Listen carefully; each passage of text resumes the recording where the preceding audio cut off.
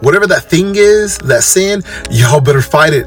I promise you, man, lust, you must stop it. I'm talking flee from lust.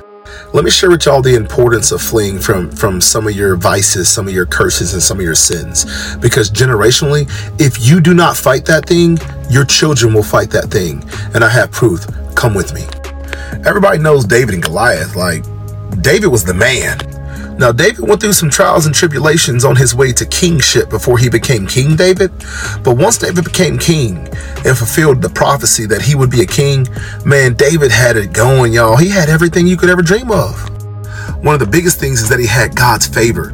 David was a man after God's heart, and God loved him for that. I'm telling y'all, if y'all want to get close with God, chase his heart. Clean up your heart and say, I want my heart to look just like Jesus' heart. And I promise you, you start to do that, watch what happens in your life. You're going to have some King David favor.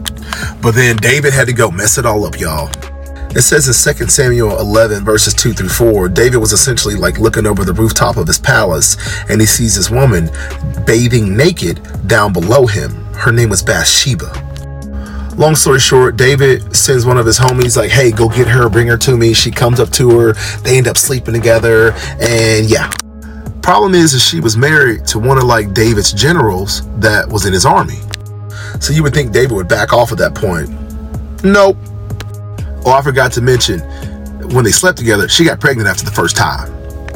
So then, long story short, David essentially starts to scheme how to figure out this problem. So he sends her husband to the front line in a war, and he ends up being killed because he knew where he was sending him was too close to the front lines. So David literally schemed to have this man killed because he's now got a baby by her, and he's his general. This is like some Maury stuff. And David, yes, you are the father. So this is the crucial part. David and Bathsheba have a child. It is a boy, and they name him Solomon. Solomon grows up. God blesses Solomon. Solomon ends up being one of the greatest kings that Israelites ever had lead them. He was our third king. Solomon was the wisest king. Solomon was the wealthiest king. And Solomon also was the king that built the temple of God.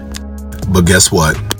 Solomon's dad, David, never fought that lust. He never fought that demon, that generational curse within his family.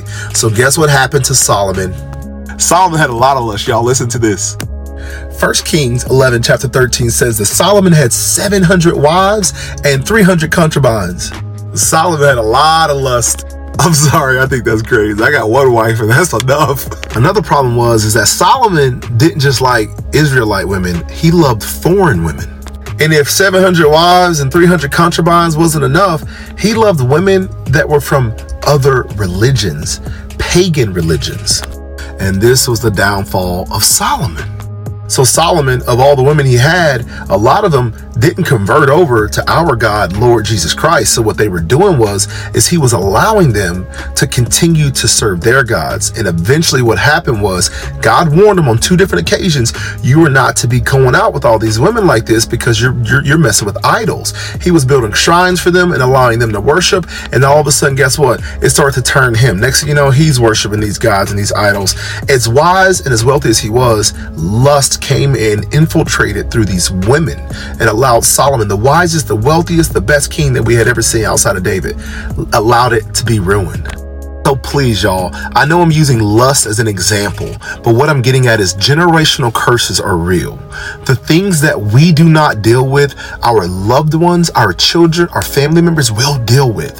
The devil gets into a territory and he does not leave until someone breaks it. So it is crucial that you all focus on what is my vice. And if you loved your loved ones and you love your children, you fight like H-double hockey stick to break that curse so that your children don't have to face that. I love you guys. This is Eric Scott with the Lions Faith Podcast. Double tap that screen, share and follow, repost, do all of that. This is Eric. You guys have a blessed day. Thank you.